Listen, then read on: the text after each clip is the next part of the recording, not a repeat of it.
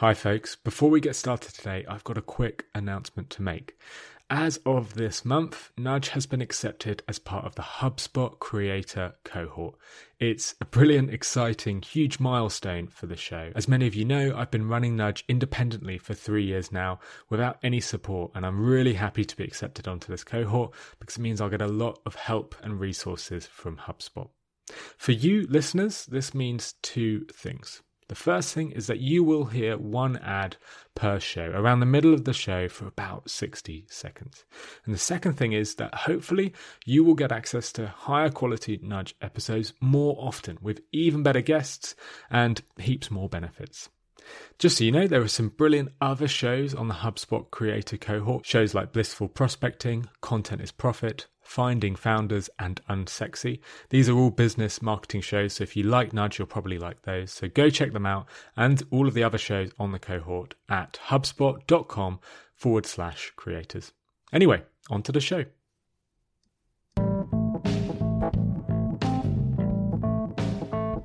Hello, I'm Phil Agnew, and you are listening to Nudge, the Marketing Science Podcast. Now, why are you you? Is it because of your genes, or is it because of your experiences? Are you shaped by your DNA or your upbringing? In other words, are we formed by nature or nurture? To help answer this question, I am joined again on Nudge by Lisa Feldman Barrett. Lisa is among the top 1% of most cited scientists in the world for her revolutionary research in psychology and neuroscience. Her book, 7.5 Lessons About the Brain, is a brilliant book that explains how our brains work in layman's terms. It's popular science at its very best. If you missed the previous Nudge episode with Lisa about debunking myths about the brain, do make sure to head back and give it a listen. Anyway, that's enough from me. Let's get down to it. What is more important in defining who we are? Is it nature or nurture? I asked Lisa. The podcast I'd like to recommend today is the D2C Pod, brought to you by the HubSpot Podcast Network, the audio destination for business professionals. The D2C Pod is a podcast all about all the things direct-to-consumer. The hosts cover everything from starting, growing, and optimizing e-commerce stores and D2C brands. If you're interested in the stories behind your favorite consumer brands, this is a podcast for you. To start, I'd suggest checking out episode 318, which features the CMO of Feastables. So, listen to D2C Pod wherever you get your podcasts. Finding a service solution that helps you better connect with customers and keep them happy can feel impossible. It's like trying to remember the name of someone you've just met at a networking event. I've made this mistake before, introducing a colleague to my new friend Dan, only to find out his name was actually Ian. Being personal with your customers is important, but keeping on top of all that information can be very hard. That's where HubSpot's all-new Service Hub comes in. It brings service and success together on one powerful platform for the first time ever. It's got an AI-powered help desk and an AI-powered chatbot that handles frontline tickets fast. Plus, it comes with a customer success workspace that helps reps anticipate customer needs. Plus, it never forgets a first name. All of that can help you scale support and drive retention and revenue. That means better service and happier customers at every stage of the journey. Visit HubSpot.com/service to do more for your customers today. Sure. It's certainly fun. Philosophers have been debating where, what makes a human mind human? What determines our decisions? Is it nature or is it nurture? In modern day, we would say, is it our genes or is it learning, what we've experienced? But, this goes all the way back to 16th, 17th, 18th century debates about where knowledge comes from, for example. Are you born with it or do you learn it? So Rousseau, Kant, these are people who debated these kinds of things. And the modern day debate is genes versus environment, genetics versus learning. And it turns out that entire question is just the wrong question to ask.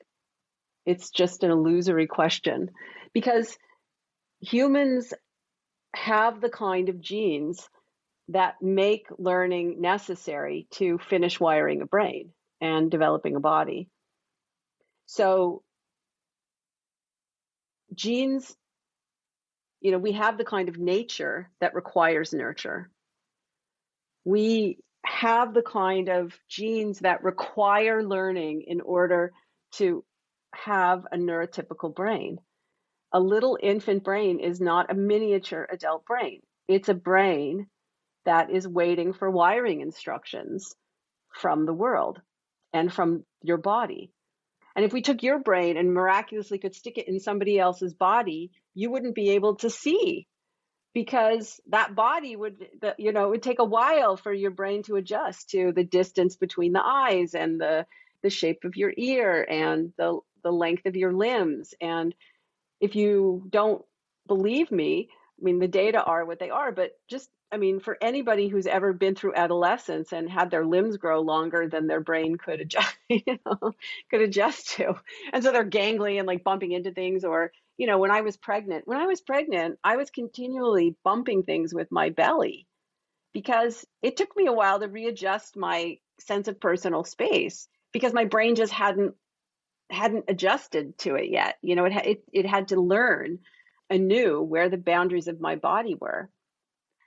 And these are necessary. They're not optional. And so if you remove the nurture part and you just have the genes, what you get is profound disability. Now, I just want to reiterate this one line from Lisa. Humans have the kind of genes that require learning. We have the kind of nature that requires nurture. In other words, our brains require nurture to develop. Nature requires nurture. This isn't an opinion, it's fact. So the whole nature versus nurture debate is pretty much null and void. To help highlight this, Lisa shares an example from 1960s Romania.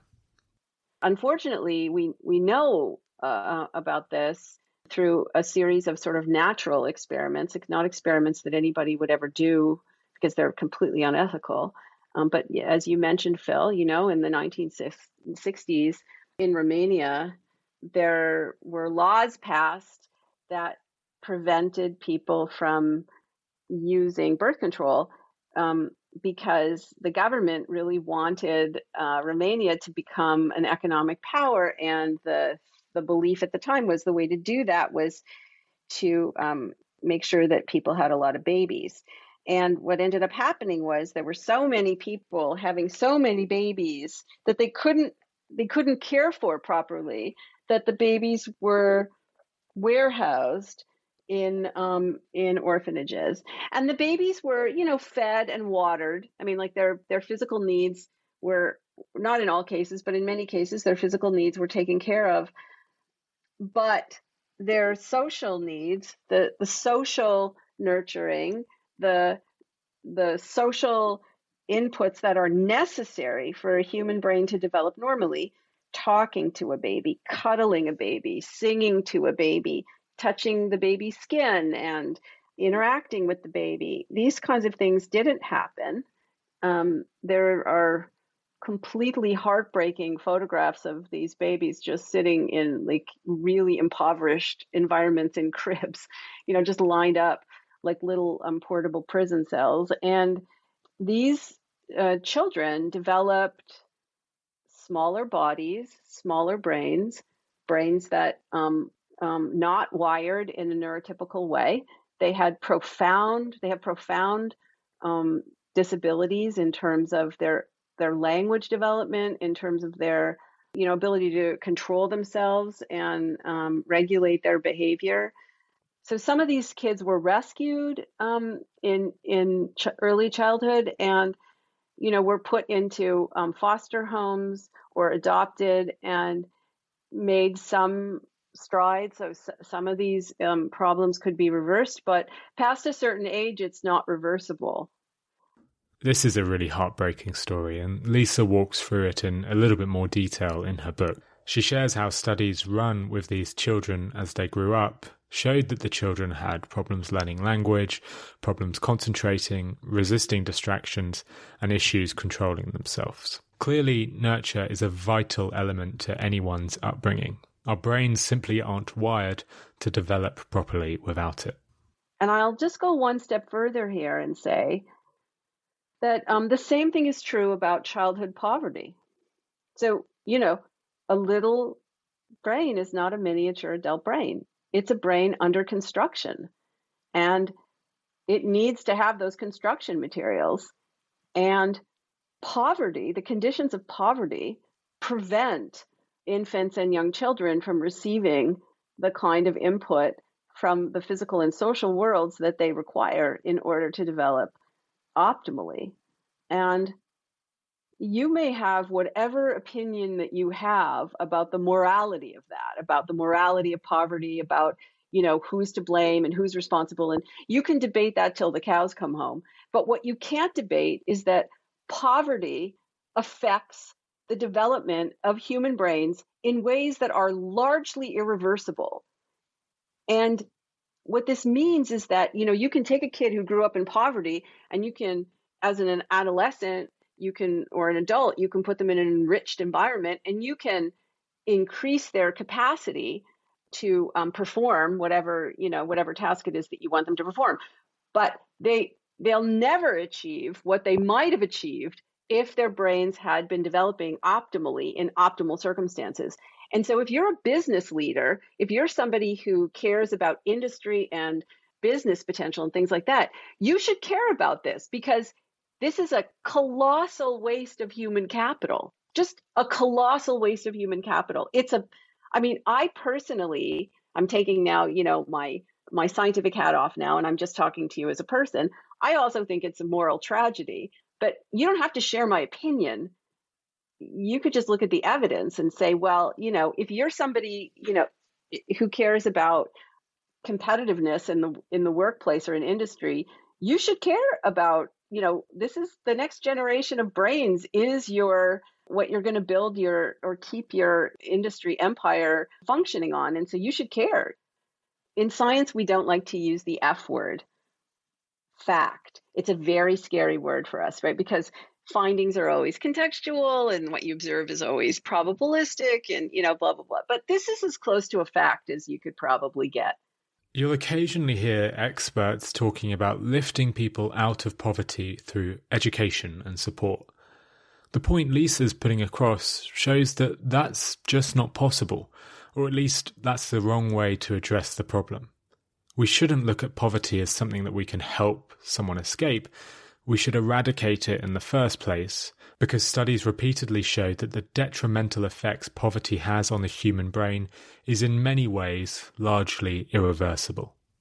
But I guess, Phil, what I'm saying is that it directly stems from the idea that nature versus nurture, it's not even a question. It's just so wrong. It's just not even the right way. It is the way that everybody frames it, but it's really, well, not everybody, but like most people are still thinking in that way, but it's really not the right way to think about it. The right way to think about it from a scientific standpoint is what kind of nurture is necessary for nature to blossom. I think that's a better way to really put it. This got me thinking. We all need nurture, there's no doubt about it, and the combination of nature and nurture develops us into who we are today. But do we all need the same type of nurture? Do all of our brains need the same support and experiences to develop? I asked Lisa. When it comes to any creature or any species, variation is the norm. So we have different alleles of different genes, and those are important. So what it means really, Phil, is that based on your particular set of genes, what's optimal nature, so based on your particular nature, your particular set of, the alleles of your genes, what's optimal nurture for you might not be optimal nurture for me. We both probably need sleep, and we both need to be hydrated, and we both need to not have like extreme temperature changes. And we both, all little kids need to have their physical needs tended, and they need to feel safe. But there's a lot of variability that is permitted in what that looks like. And the optimal conditions for one child may not be the optimal conditions for another child, but they're not. But poverty is not optimal for any child. To sum up, variation of some sort is needed during brain development. You'll need to adapt based on the person. Not every child is motivated by chocolate in the same way that not every adult is motivated by financial bonuses. But all of us have a level of nature that we need in order to develop, and if that isn't met, then the negative effects are largely irreversible. To finish up, I asked Lisa about another point in her book. This was a point about how your perception alters what you experience. In the book, Lisa shares how your experiences are totally dependent on your preconceived perception, and how two people can experience the same thing and come away with very different views. Now, I don't do a great job of explaining this, but fortunately Lisa does. Here's Lisa talking through how perception alters experience. You can take, 2 glasses of white wine and add tasteless, odorless color to one of them to make them look red, and have wine experts, sommeliers, taste both glasses, and they'll tell you all kinds of things they taste that distinguishes the 2 glasses. Whereas if you take novices, they'll taste them and tell you they taste the same, because in fact they are the same. And so what does that mean? Well, here's what it means. It means that everything you experience is in your head. So when you see, you don't see with your eyes, you see with your brain. You need your eyes, but even people who go blind later in life can still conjure images in their brain. You hear with your brain. You don't hear with your ears. If you lose the ability, if you lose cells in your cochlea and you start to go deaf, you might develop tinnitus. What is tinnitus? It's your brain conjuring sounds from memory, basically. It's like phantom limb syndrome. So your experience of yourself in the world is in your brain. If you take your own heartbeat with your hand, with your fingers, you're experiencing the beating of your heart in your brain, not in your body. Emotions aren't in your body, right? Trauma isn't in your body. The body doesn't keep score of anything. The brain keeps score. The body is the scorecard. That's the first important point. The second important point is that you don't react to anything, you predict. To you, it feels like you see something and you want it or you don't want it. You maybe, you see something, you evaluate it, you make a very thoughtful decision or you make a very impulsive decision. But the idea is that you're reacting to the things that are presented to you in the world. That's not how brains work. That's how we experience it, but that's not how brains actually work. Brains predict, and they predict based on past experience.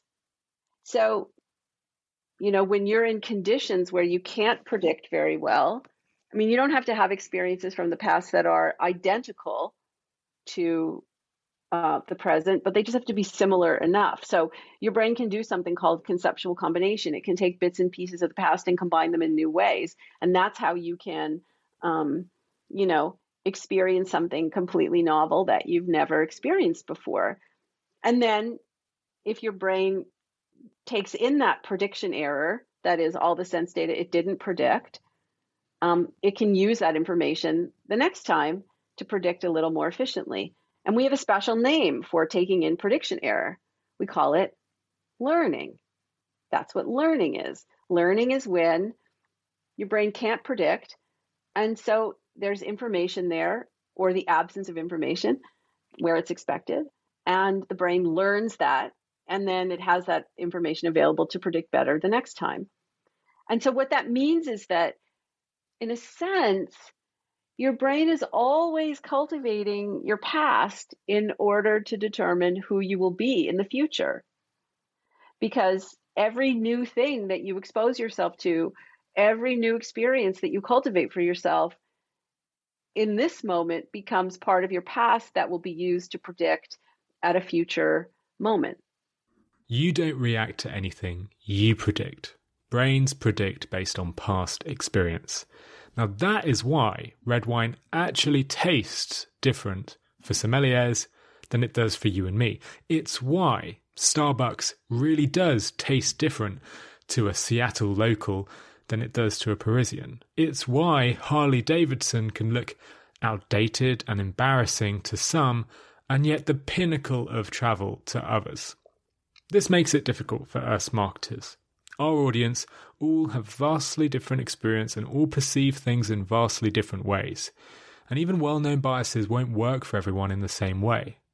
Social proof, the bias that shows we tend to follow the actions of others, won't always work on everyone. People who view themselves as individualistic might take pride in doing the opposite of what the group is doing. Anchoring, a bias that shows how we cling to a reference point if information is scarce, might not work for someone who doesn't trust authority. All of this is to say that in marketing, constant learning is vital. Never assume you know all there is to know about your audience, or that the strategy and tactics you're using today are guaranteed to succeed tomorrow. The world is naturally chaotic, and usually more chaotic than we think. So take precautions and spend as much time learning as you can. Speak to your customers, run tests to challenge your hypotheses, and read up around the subject to learn more. This won't guarantee success, but it's definitely better than the alternative.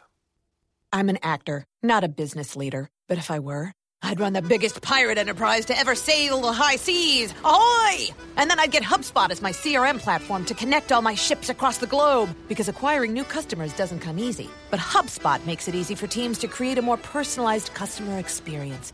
And then I'd climb to the top of the crow's nest and shout things like, "Batten down the customer reports!" But again, I'm not a pirate CEO. I'm a very serious actor. Connect your people, your customers, and your business at HubSpot.com.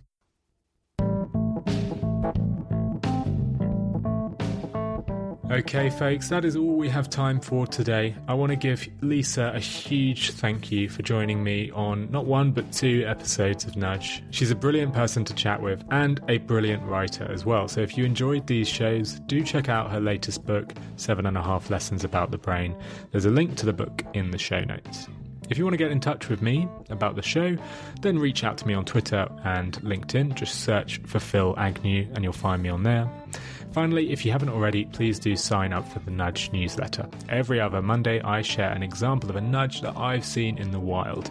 The emails are short, they're concise, you won't have to spend an hour reading them with your Monday morning coffee, and if you don't like them, you can unsubscribe immediately. I will not spam you.